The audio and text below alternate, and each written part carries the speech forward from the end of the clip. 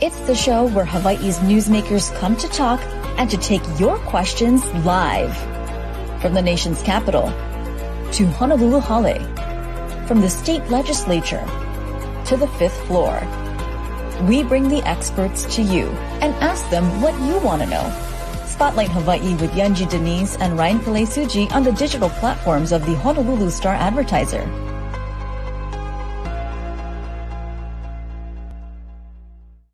This episode of Spotlight Hawaii is brought to you by Longstrugs.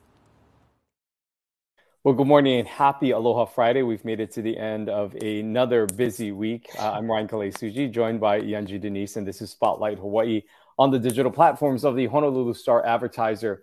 This morning, we're going to be focusing in on a specific area of Honolulu and its urban core that has been, of course, up for debate for a number of years now about development, but we're focusing on a specific district and the impact that it could have to one community. That's right. We are speaking today with Office of Hawaiian Affairs Chair Carmen Hulu-Lindsay and OHA COO Casey Brown to talk to us today about Kaka'ako Makai and some of the moves in the legislature that could make it potentially possible to develop this part of our island. Welcome to you both. Thank you for being here.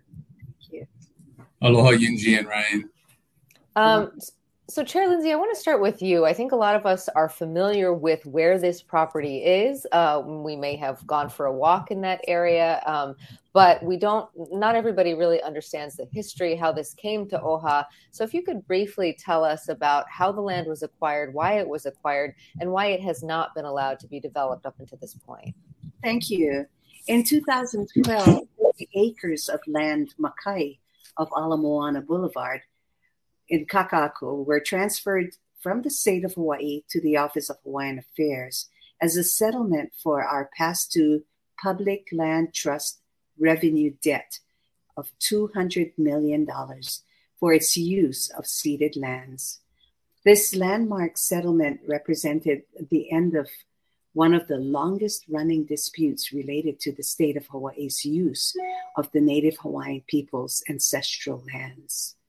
So after decades of fighting at the legislature and in court to compel the state to pay its debt to Native Hawaiians, OHA believed that the 2012 settlement was the best deal it could get at the time and into the foreseeable future.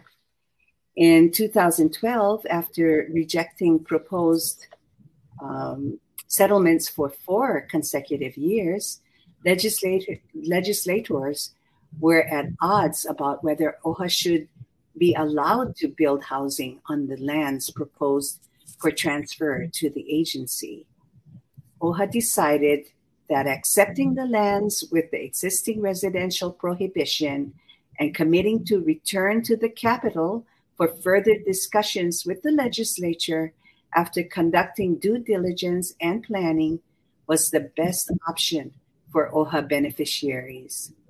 These lands are clearly valuable, and despite being underutilized, they still generate revenue that helps to fund community grants.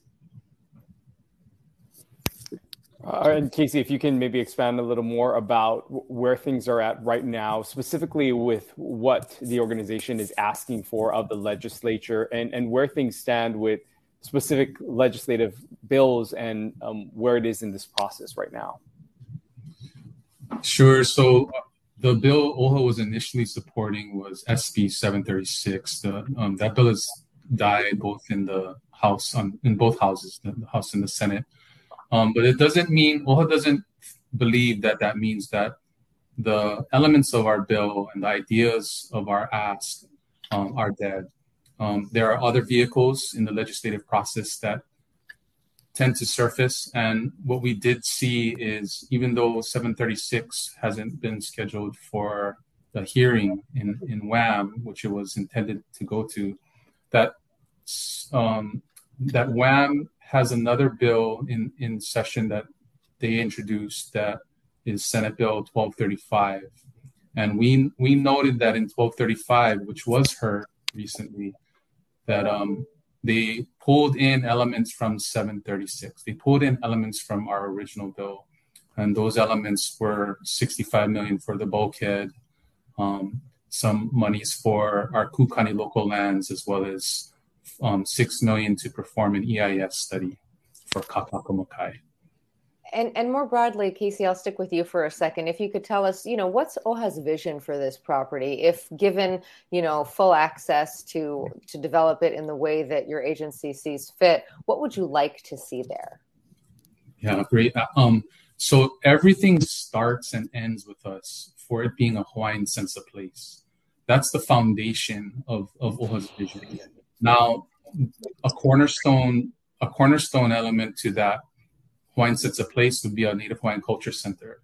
So that's one project that OHA envisions that can be that epicenter of a Hawaiian sense of place. Now, the other part of this vision is, OHA sees a live, work, and play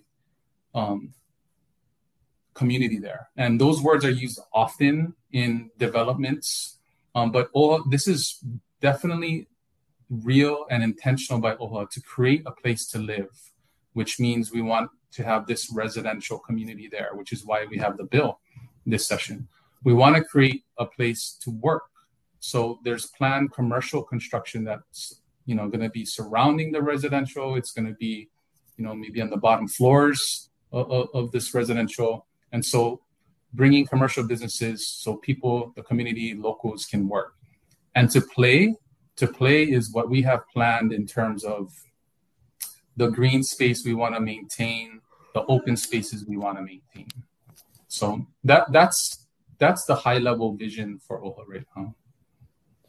And Chair Lindsay, if you can expand upon what elements of the language that was taken from that bill and inserted into this new bill, I believe by Senator Dela Cruz, what are some of the things, we know that there are funding aspects to that, but is there anything else specifically in there in the language that you are requesting, and what would that funding be used specifically for?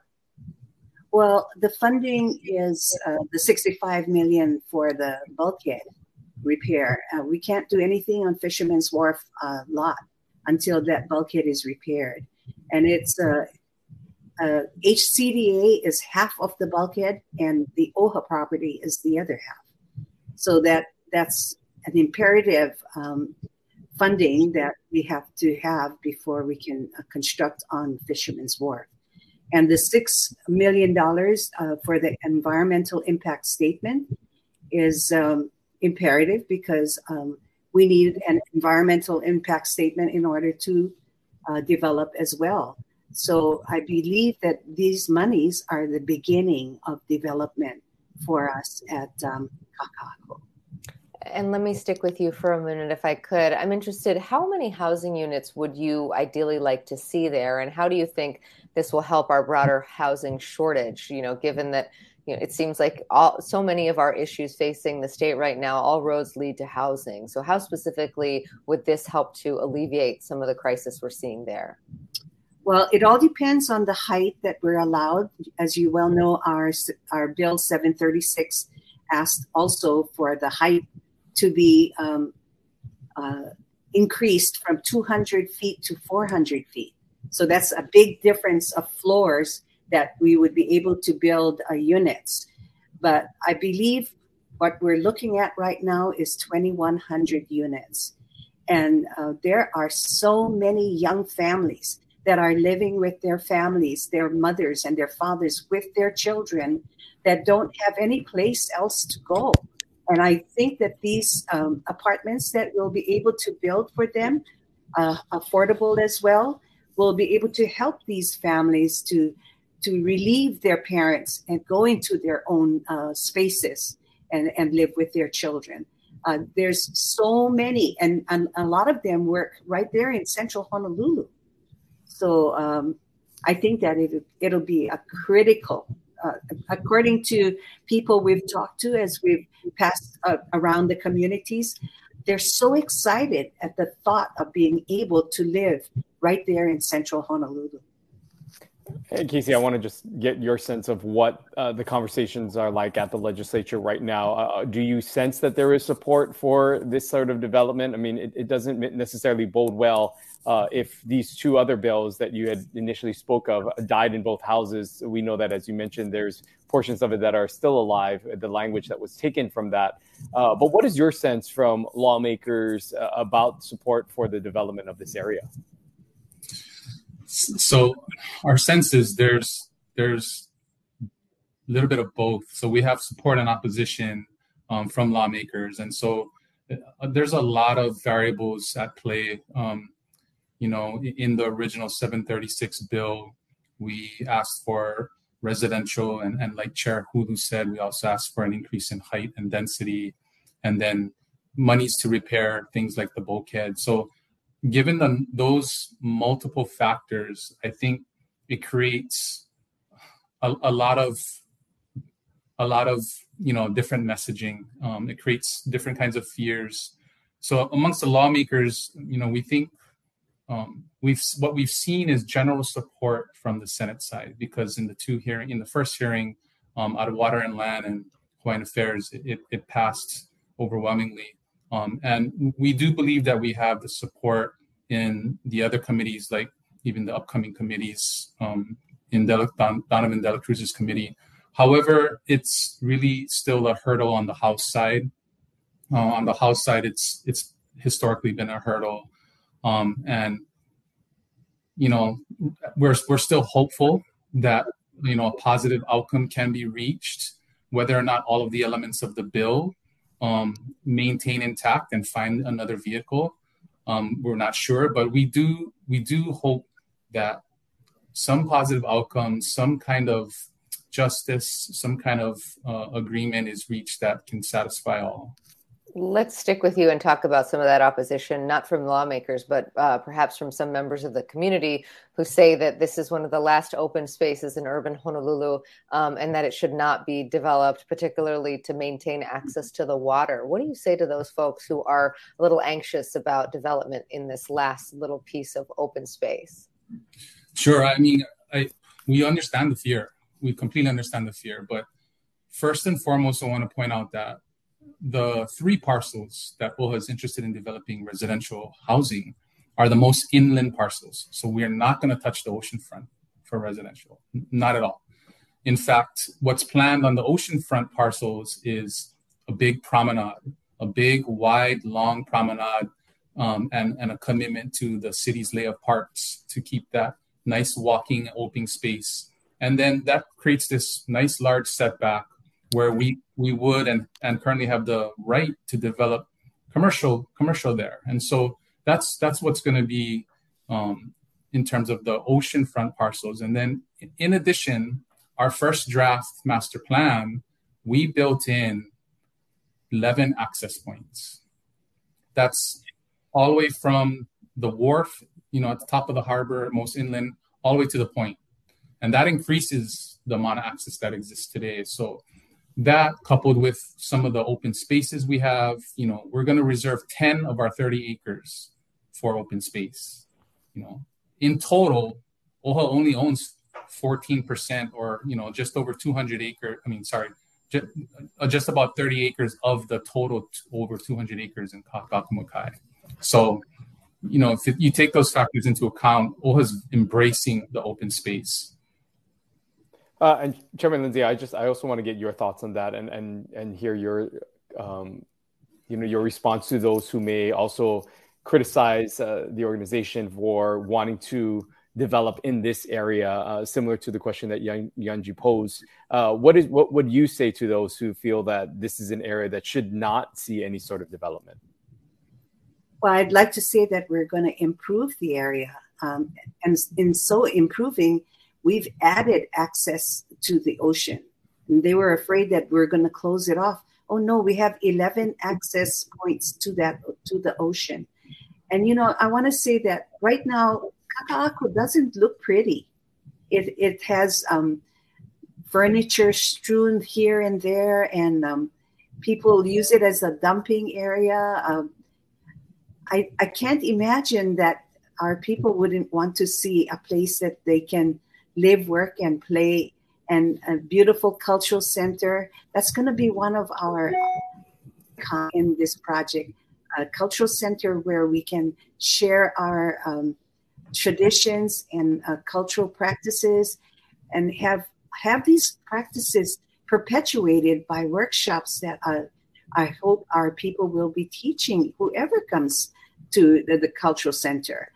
It's going to be the most relaxing, where people like to hang out. I can't imagine why they would prefer the present situation over what we can provide for them.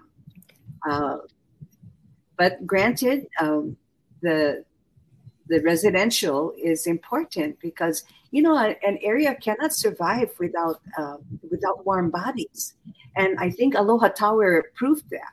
So we would like to have the residential, providing the housing for our people and having our people there enjoying the place.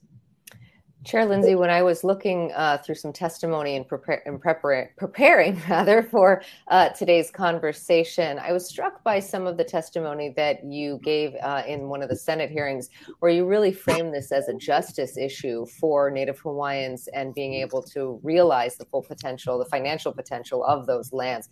Can you tell us, can you expand on that for viewers who may not have seen that testimony? Do you see this as a social justice issue for Native Hawaiians? I do. Because if you look across the street from our properties, you'll see all those high rises. And I'm thinking, now, how are they able to do that when they're not even residents of Hawaii? And the host culture cannot even put up 3 condos for our people. I think that's just an injustice. All we're asking for, is for fair treatment and not special treatment, equal treatment to other people that have built across the street. Now, just for an example, one of the lots that we are asking for residential is only 200 feet away from another high rise across the street that's 400 feet high. Now, how is that? Why can't we do the same thing? Yeah, Casey, I'm interested in your thoughts. Do you think that this is an issue of fairness when you do look at all the development that's happened over the last few years in the Kaka'ako master plan and the large buildings that have gone up there? Do you see this as a social justice issue as well? 100%. So I echo Chair Hulu's comments about, all the projects that are right across the street. And, if you go further inland and even along the boulevard, you'll find many, many towers that are 400 feet or over. Not only that point, but also, it's our understanding that in 2012, the intention of the legislators when they gave these lands to OHA in lieu of cash, the intent was that OHA could come back in the future to get residential entitlements. That was something that was, understood at the time the deal was being made, and given all the sensitivities of the deal at the time, OHA took that as part of their consideration to accept the lands, and so that's another piece of the social justice issue. And Casey, I'm wondering if you can just lay it out for those who may not be familiar with this master plan and what you folks are looking to accomplish. If you can specifically cite the areas in which you would want these towers to be and where the cultural center would be, if you can kind of give us a lay of the land as to where specifically some of these projects you're looking to develop. So I don't have the map handy, which would be helpful, but we tend to reference these parcels by letters. I'll try to think of certain landmarks. So there's Lot E, which is right off of Ala Moana Boulevard and currently has the old AFES building, AAFES building. That's one lot. And then there's a large lot below that one that we refer to as the FNG lot. It looks like a piano. That one's also slated for residential. And in terms of the culture center has been looked at to be in a couple of different parcels, but where we last talked about it was it could be somewhere in the Piano lot. It could be in another inland lot as well. And then the third parcel that we refer to is the parcel I for residential, and that's also on Ala Moana Boulevard. And that one is the most ever end of our parcels near the city's pumping station and sewage station. You know, Chair Lindsay, I'm interested because this is obviously not the first time this issue has come up. Given what Casey laid out about the original perhaps intent when those lands were transferred to OHA, why do you think that this has encountered so much opposition, and why has this been so difficult for the agency to achieve? Well, I think the people that live in the area has gotten used to using the place as their private area. They go surfing and I don't see them like hanging out on the land, but they are in the park, and the park will still be there. It's really a county park, so I think they just want that to be their private area. You know, every place else around Honolulu has many tourists, and because the place is not developed, that would tend to keep the tourists away, and then these people from that area are able to use it in private. And Chair Lindsay, what will be the determining factor that will basically grant you access to be able to do everything that you're trying to do? We know, there are, as we talked about at the top of the show, these measures that are happening at the legislature that's specifically for funding at this point in time. But what would give the green light for you to develop that, and what needs to be done moving forward in order to accomplish this? I think that we can develop it today through the HCDA rules and regulations for commercial and retail. Nothing's holding us back from that, except for the bulkhead, which has to be repaired before that lot gets developed. But other than that, if we don't get residential, we'll probably let those lots sit and move on the commercial lots. Yeah, Casey, could you expand on that? If you kind of get some, but not all of what you're asking for this session, how do you move forward?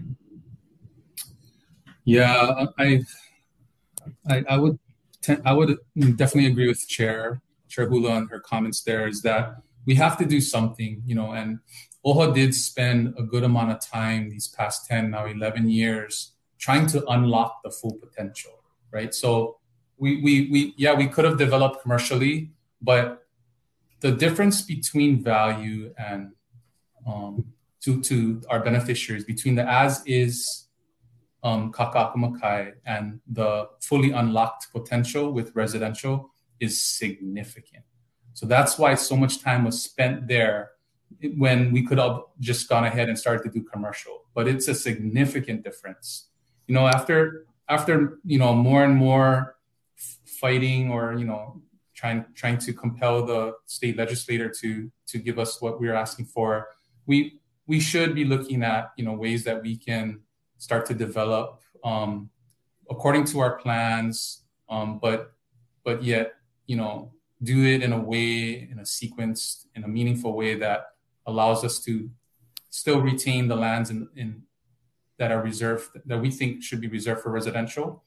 Retain those lands for a future look, for a future board, however far down the line that is. But commercially, we have the right to build and redevelop on these parcels. Yeah. And Casey, I want to stick with you here. How much are you folks willing to negotiate? Say that you aren't able to get the 400 feet exception and be able to get what you've asked for, and they keep it as is. Will you look to continue to move forward with some residential, if it's not the entire scope of what you're asking for, at what point do you see a different path that might allow for some sort of middle ground between what you're asking for and what will ultimately be allowed?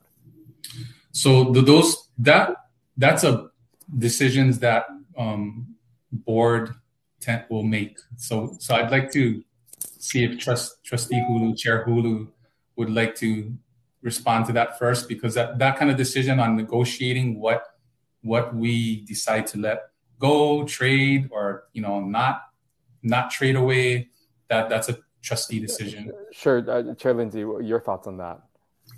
Well, first of all, I have met with Speaker Saiki, and he has offered other lands to us that we would be able to build housing, but that is not a consideration for our Hawaiian people. We have heard from many, many, many of our beneficiaries that has told us, don't give up the land. This is the last ocean front in central Honolulu that is in OHA's name. And our Hawaiian people were the first inhabitants of that area. And they're with their grandparents and the grandparents' parents, and they want to go back there. So I have expressed that to Speaker Saiki. And, we would be open to any other kind of negotiations that he wants to have. And we've expressed that to him. I think that he's thinking about it. So we're hopeful that he comes up with some kind of solution for us. If we have to adjust some of our asks, we're willing to talk to him about it. And Chair Lindsay, this idea that this land would benefit Native Hawaiians, there's no way to really, as far as I know, and please correct me if I'm wrong, to restrict who can actually purchase these properties. And some of the criticisms that I've heard levied out there are, Native Hawaiians won't necessarily be the ones who are inhabiting the residences themselves. What do you say to that? How is that still a benefit to Native Hawaiians, even if they aren't the ones who are actually living there? Well, as part of OHA's grants, we do have a grant that is educating our people to be homeowners. And we're hoping to get our Hawaiians ready so that if we are in construction, they can be prepared to apply for a mortgage when it opens up to the general public. It was never our intention to only have Hawaiians, but we would like to have our Hawaiians to have some preference. And in other developments, that's been possible. So I think we would certainly look at it and see if that's a possibility and afford our people the first preference and then open it up to the general public. Yunji, may I add something to Chair's comment? The other prong of this development is that OHA sees this as an economic engine. So on the housing front, we can help the community, the local community, and that's our intent, right? And part of that community is Native Hawaiians, but sure, we're not like the HHL. We can't reserve it strictly for Hawaiians, but we want to help the community, right? But the other prong of this project is that OHA sees it as an economic engine, meaning we see the resources, the revenues that can be developed in this project. And those revenues come back to our beneficiaries. They come back in the form of the grants that Chair Hulu is talking about. They come back in the form of other investments in the community that we make, And so that's a big part of how we see it helping the Native Hawaiians. Well, we are just a few minutes and we'll be out of time here, but I did want to just allow one final thought from each of you this morning to those who are watching who continue to either support or maybe oppose this project. What would your message be for viewers about the plans that you have for this area? Casey, we'll start with you. I just want to say that, OHA understands the fears of development in general. We understand the fears of development, but I can't see another better landowner, another better steward of the lands, and another better developer than a Hawaiian organization representing Hawaiians. And so if anybody's going to be stewarding these lands, developing them, I guarantee you the Hawaiians will be developing it and caring for those lands in a way different and better and in a way that makes the Hawaii residents and the Native Hawaiian people proud. And Chair Lindsay will give you the last word this morning. Well, I'd just like to say that OHA is not a developer. We are a mission-driven agency, and our mission is to improve the conditions of our Hawaiian people. So as we look at this to develop this area, we're hiring professionals to advise us and lead us the right way. And we're hoping that it's only going to make the place beautiful, usable, and it'll help us with our energy, our economic energy and economic stability, so that we can put more money into helping our people and be able to provide the housing that the people in Honolulu look forward to. Because, you know, all of the high rises that are coming up are not high rises that they can afford. You know, when you drive by Ala Moana, you can see all the dark apartments where people are not living there. So we'd like to have lights on in Kaka'ako. OHA Chair Carmen Hulu Lindsay and OHA COO Casey Brown, thank you so much for speaking with us this morning about Kaka'ako Makai and bringing us up to speed on where the legislation stands. We hope to have you on again soon. Thanks so much for being here. Mahalo, Ryan and Yunji. Thank you. Well, great to hear from them. And that was a really good, deep dive into the background of this issue for those folks who have not been tracking it closely, giving us some of the history of how this land was first given to OHA, what it was intended to do, and sort of where we are now, Ryan. I think that, you made a good point that it does not look great given that 736 died in both the House and Senate. Those were the bills that were moving forward to allow for some of this development. But some of those elements have been resurrected by Donovan Dela Cruz in a new bill. And so it does sound like there's some optimism that they could at least get this session some of what they want. Yeah, and really that is funding for some of the improvements that are needed for them to move forward on the commercial space, as well as getting approval for what they ultimately would want. And that is to have residential opportunities to build and develop in areas. You heard 3 different parcels that would be on the Makai side of Ala Moana Boulevard. There have been some pushback by those in the community who say that this should be an area that continues to remain open. But you heard the passion that both of our guests had this morning about how the land they feel is right, belongs to the Hawaiian community, and Native Hawaiians who first lived in this area should have the right to be able to provide access points and carry out their vision of a cultural center that would also be in this area as well. But it remains to be seen how their requests and some of their proposals and ideas for this area will be met by lawmakers and the community as a whole. Right. And interesting to hear from both of them about how they frame this really as a social justice issue, that there is this question of fairness when you see all the development that has happened, just across the street, a few hundred feet away. We see plenty of high rises going up. And so how is that allowed when these 3 developments are not? That is a question that has been asked at the legislature and something that lawmakers are tackling this session. This is an issue that we will be following closely. We know that many of you are very passionate about it as well, so we appreciate you tuning in this morning. On Monday, we are going to be joined by Dawn Chang. She is Governor Green's nominee for the Department of Land and Natural Resources. She's come under fire for some of her past work, working with the business community, and some of her work also involving Kauai Ha'o Church. So we'll talk to her about that and see how she's faring in the nomination process, plus what are her visions for this very important state agency. Yeah, this is an agency that has seen other directors have a hard time getting confirmation in the Senate. And so we will see how this all unfolds as Governor Green continues to look for those appointments to be confirmed by the Senate, and what he says will allow him the opportunity and ability to govern, to have some of these leaders in these departments. We look forward to that interview on Monday. We hope you have a great and safe and hopefully dry weekend. It's been a little wet here But hope you all stay dry during this weekend. We'll see you right back here on Monday. Aloha. Aloha. This episode of Spotlight Hawaii is brought to you by Long's Drugs.